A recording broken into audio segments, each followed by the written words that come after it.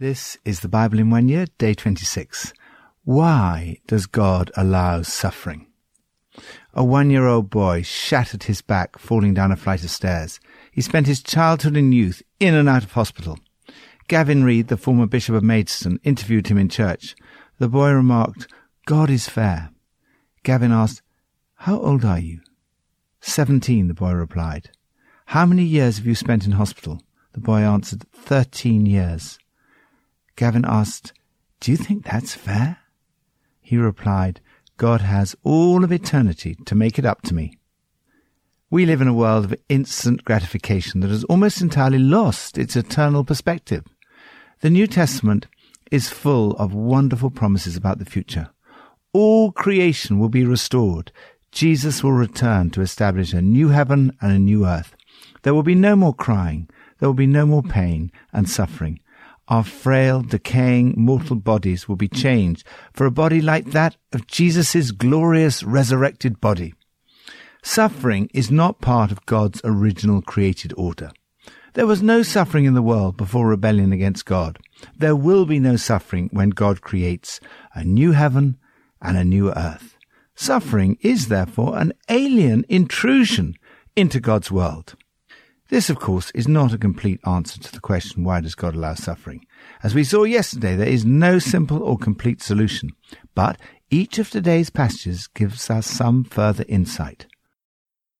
Psalm 16.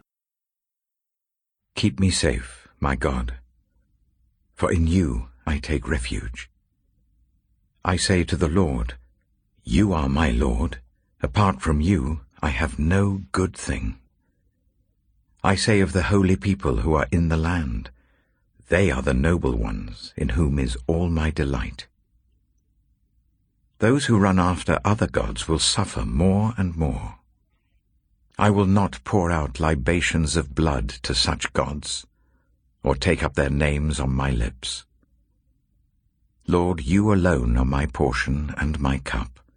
You make my lot secure. The boundary lines have fallen for me in pleasant places. Surely I have a delightful inheritance. I will praise the Lord who counsels me. Even at night my heart instructs me. I keep my eyes always on the Lord. With him at my right hand I will not be shaken. Therefore my heart is glad and my tongue rejoices. My body also will rest secure. Because you will not abandon me to the realm of the dead, nor will you let your faithful one see decay. You make known to me the path of life. You will fill me with joy in your presence, with eternal pleasures at your right hand. See the suffering of this life in the context of eternity. Today's psalm is one of the few Old Testament passages that foresees the hope of eternity in the presence of God. David writes, "Because you will not abandon me to the grave, nor will you let your Holy One see decay. You have made known to me the path of life. You fill me with joy in your presence, with eternal pleasures at your right hand." This is our future hope. These verses show that the resurrection of Jesus was foretold in the Scriptures. This life is not the end.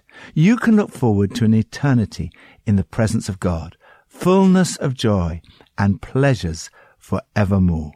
Our present sufferings are not worth comparing with the glory that will be revealed in us.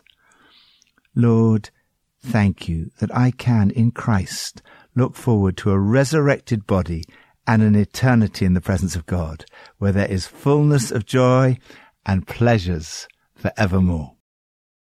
New Testament, Matthew 18.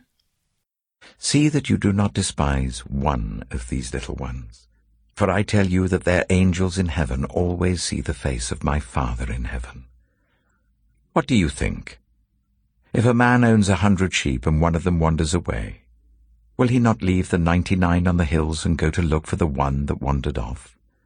And if he finds it, truly I tell you, he is happier about that one sheep than about the 99 that did not wander off.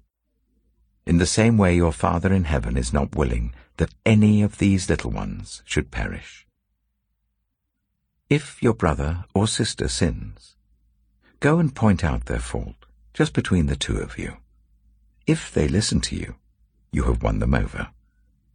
But if they will not listen, take one or two others along, so that every matter may be established by the testimony of 2 or 3 witnesses. If they still refuse to listen, tell it to the church. And if they refuse to listen even to the church, treat them as you would a pagan or a tax collector. Truly I tell you, whatever you bind on earth will be bound in heaven, and whatever you loose on earth will be loosed in heaven.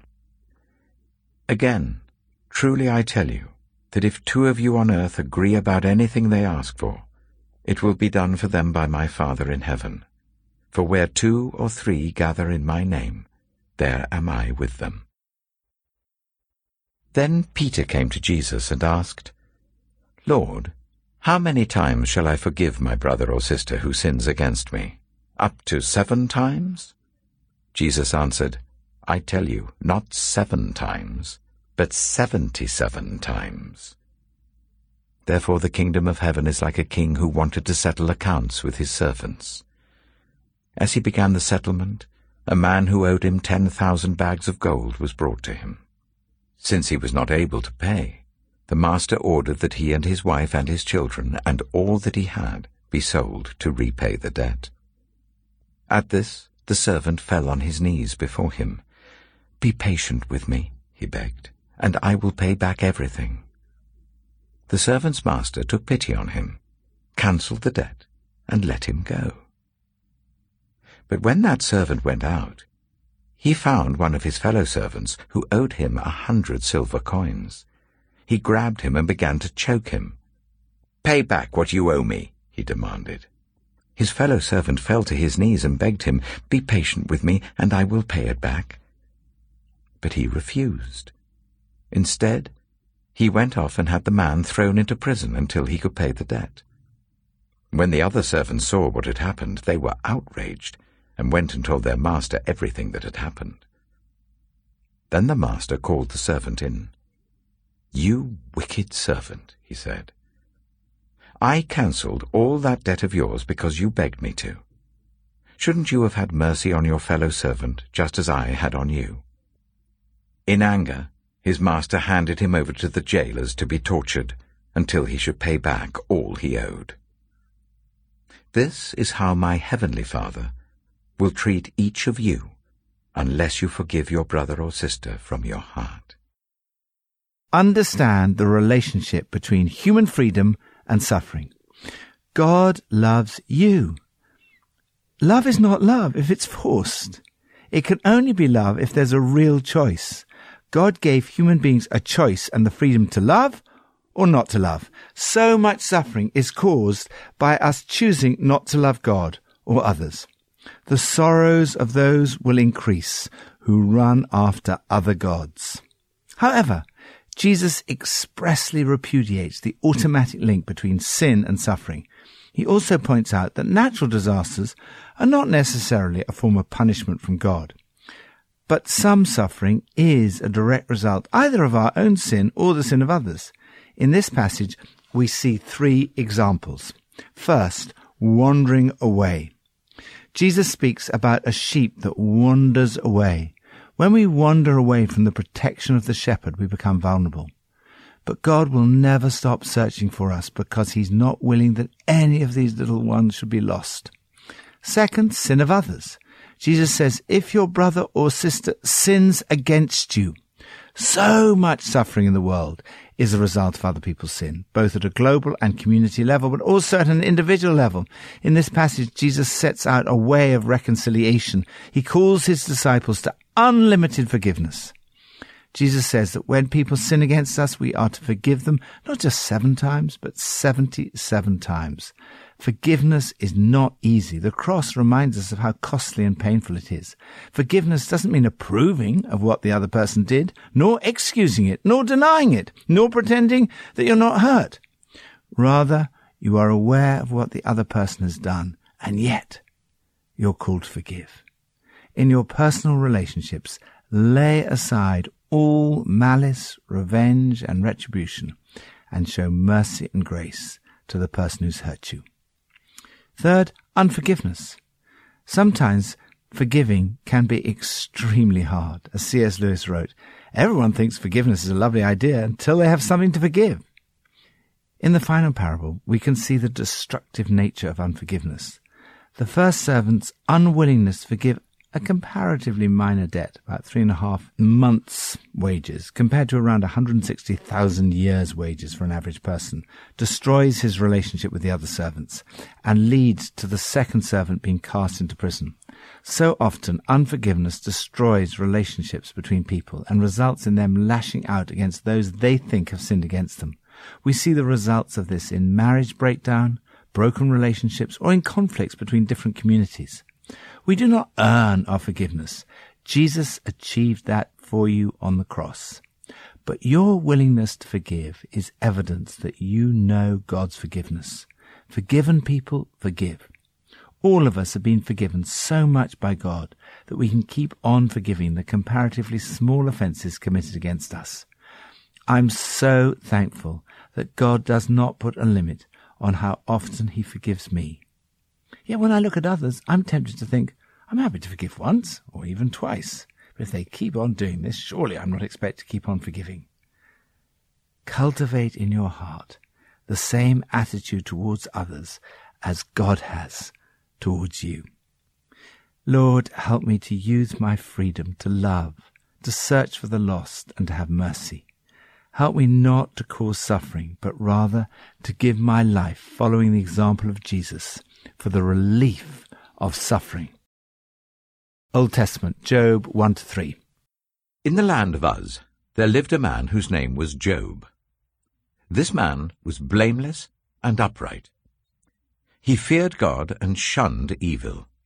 He had 7 sons and 3 daughters, and he owned 7,000 sheep, 3,000 camels, 500 yoke of oxen, and 500 donkeys, and had a large number of servants. He was the greatest man among all the people of the East. His sons used to hold feasts in their homes on their birthdays, and they would invite their 3 sisters to eat and drink with them. When a period of feasting had run its course, Job would make arrangements for them to be purified. Early in the morning he would sacrifice a burnt offering for each of them, thinking, "Perhaps my children have sinned and cursed God in their hearts." This was Job's regular custom. One day, the angels came to present themselves before the Lord, and Satan also came with them. The Lord said to Satan, "Where have you come from?" Satan answered the Lord, "From roaming throughout the earth, going to and fro on it." Then the Lord said to Satan, "Have you considered my servant Job? There is no one on earth like him. He is blameless and upright, a man who fears God and shuns evil." "Does Job fear God for nothing?" Satan replied. "Have you not put a hedge around him and his household and everything he has? You have blessed the work of his hands, so that his flocks and herds are spread throughout the land. But now stretch out your hand and strike everything he has, and he will surely curse you to your face." The Lord said to Satan, "Very well then. Everything he has is in your power. But on the man himself do not lay a finger." Then Satan went out from the presence of the Lord. One day, when Job's sons and daughters were feasting and drinking wine at the eldest brother's house, a messenger came to Job and said, "The oxen were ploughing and the donkeys were grazing nearby, and the Sabeans attacked and made off with them. They put the servants to the sword, and I am the only one who has escaped to tell you." While he was still speaking, another messenger came and said, "The fire of God fell from the heavens and burned up the sheep and the servants, and I am the only one who has escaped to tell you." While he was still speaking, another messenger came and said, "The Chaldeans formed 3 raiding parties and swept down on your camels and made off with them.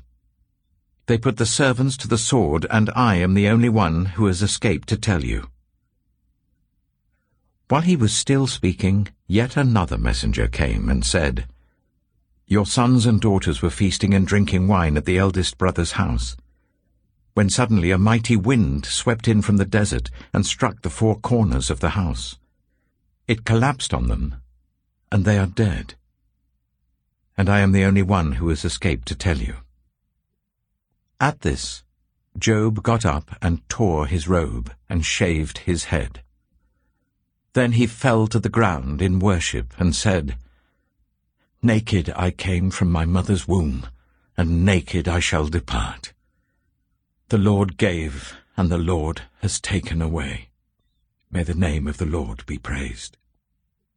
In all this, Job did not sin by charging God with wrongdoing. Job chapter 2.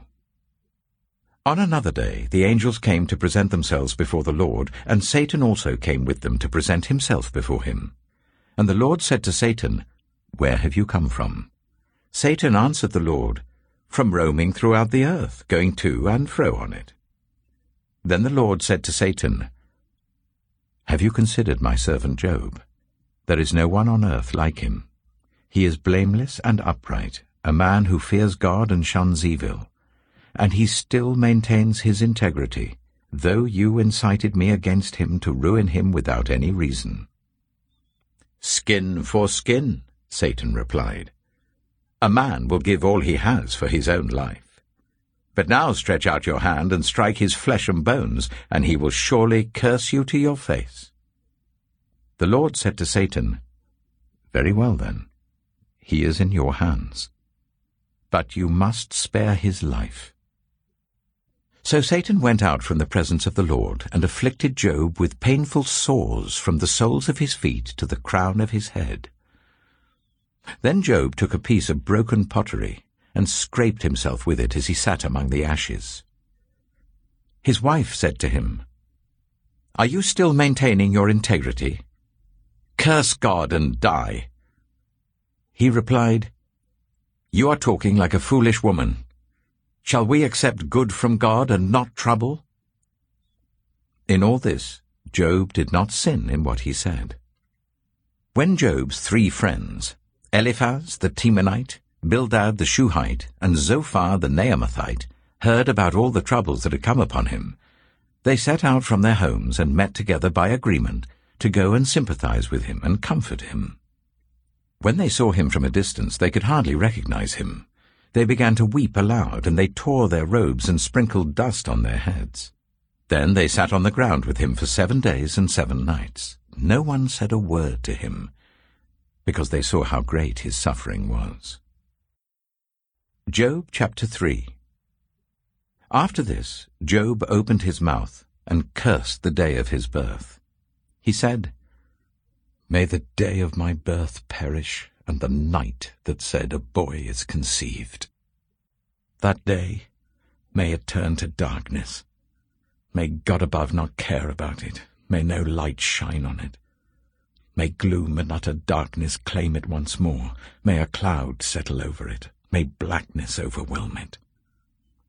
That night, may thick darkness seize it. May it not be included among the days of the year, nor be entered in any of the months. May that night be barren. May no shout of joy be heard in it. May those who curse days curse that day. Those who are ready to rouse Leviathan, may its morning stars become dark. May it wait for daylight in vain, and not see the first rays of dawn. For it did not shut the doors of the womb on me, to hide trouble from my eyes.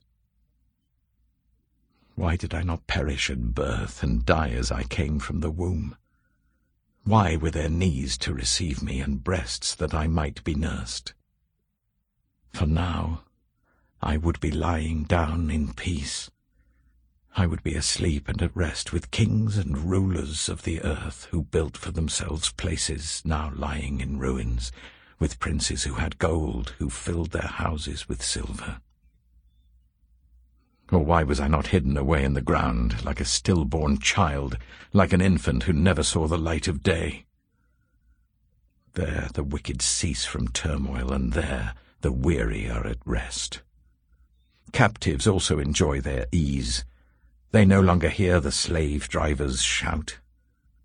The The small and the great are there, and the slaves are freed from their owners.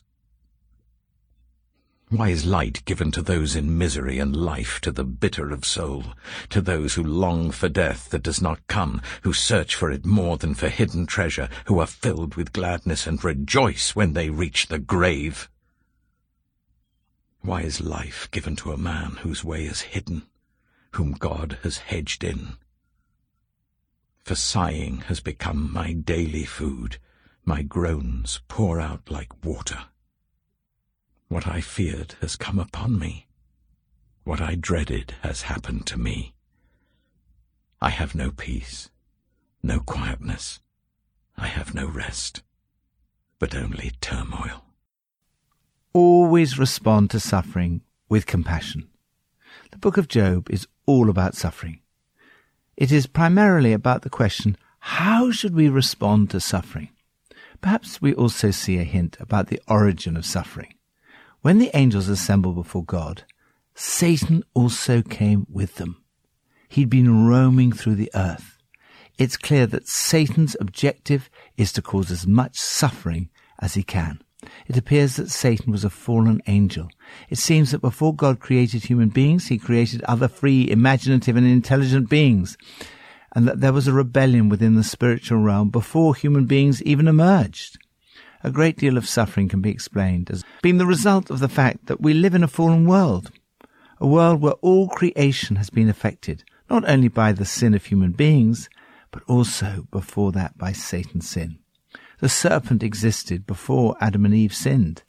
As a result of Adam and Eve's sin, thorns and thistles entered the world. Ever since that time, the creation was subjected to frustration. Natural disasters are a result of this disorder in creation. Satan was allowed to bring several major tragedies into the life of a man who was blameless and upright, who feared God and shunned evil. Job suffered loss in the area of money, material possessions, family life, personal health, and eventually the support of his friends. When we face unexplained suffering, it can be very easy to blame God. Although Job did not know why he was suffering, he responded by continuing to trust and worship God in his pain, just as he had done in his good fortune. The writer tells us admiringly, in all this, Job did not sin in what he said. He remained faithful in the most difficult of circumstances. Initially, Job's friends responded in the right way. No one said a word to him, because they saw how great his suffering was. In the face of great suffering, attempts to rationalize can be counterproductive. Usually the most positive thing you can do is to put an arm around the person and mourn with those who mourn, entering their suffering and participating as far as you are able. In the end, God restored Job's fortunes and gave him twice as much as he had before. Now we know that through Jesus, God has all eternity to more than compensate for all your sufferings in this life. Lord, when I see suffering, help me to show compassion and weep with those who weep. Pippa adds, in Psalm 16 verse 7 it says, even at night my heart instructs me. A lot of things come to mind in the middle of the night, often worries. In turning them into prayer, God can speak to us and instruct us, and our bodies can rest secure.